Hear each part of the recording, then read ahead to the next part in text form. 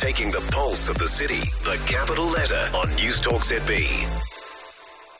It's time for the Capital Letter with our Wellington Issues reporter, Georgina Campbell. Good morning, Georgina. Good morning, Nick. Let's start with earthquake-prone buildings. The council's in the dark over them, despite the expectation there will be a significant earthquake in our lifetimes. And I was talking this morning when I read this article, is that we, me and you, and everyone else in our building probably goes out every Friday and Saturday night, or whenever they go out, we'll go in and have dinner in a restaurant that's got a yellow sticker on it, go into a bar that's got a yellow sticker on it. It's just the norm in our city, and we don't even think about what could happen.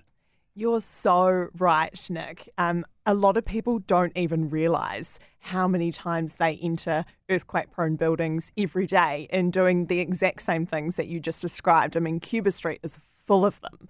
And the interesting new development in this, we know that Wellington has lots of earthquake-prone buildings, but the council has basically sought to contact all the owners of these buildings in Wellington. There's about 590 of them, to do a survey to ask them what their plan is to get these buildings sorted out. Now, the alarming thing, I suppose, is that only 40% of owners actually responded to the council. So this is the blind spot that we're talking about. Hundreds of earthquake-prone buildings, we just don't know what the plan is for them. And the owners have no obligation to tell the council what the plan is.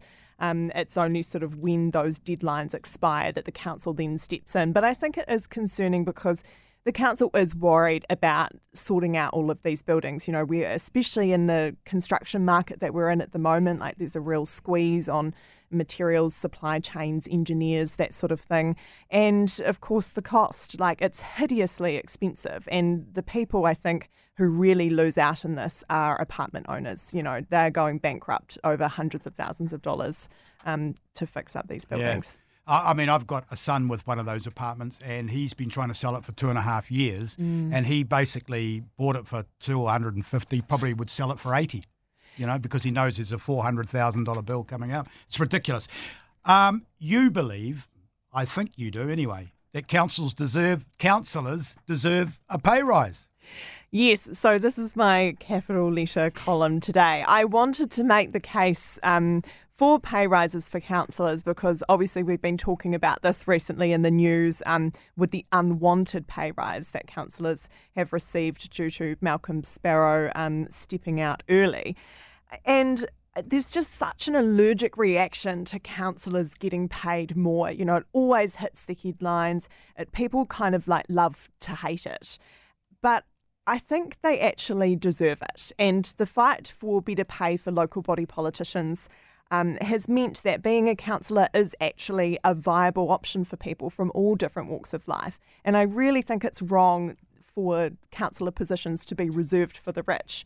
And most of the time, unfortunately, for the councillors, we sort of see snippets of them squabbling around the council table, but right? Don't you think 111,000 is okay? Yeah, I do. But that's what they get now. So that's why what do they we get need to now. The increase is going to be 119,000. Okay, I don't right. think either of those is that offensive. No. Okay, that's cool. That's good. And I always listen to you, Georgina, because you're my yes person. You're the person that told me off for being that no person. So if you think they deserve a pay rise, I'm going to go with you. Okay, I love that. I'll agree with you. I'll say yes to a pay rise if we get more quality people. Yeah, but they do a lot, there's so much that they do that people don't see. And I think that's really important. And it's just important also to remember they don't have personal assistants to sort out all their emails and organise their diaries. They do all that themselves. They're the people that members of the public contact at all hours to sort out what might seem like trivial things like grass that needs cutting or, broken mirrors in public toilets, but they're important. Thanks, George. As always, enjoy our little chats talking about Wellington issues with Wellington Issues reporter Georgina Campbell.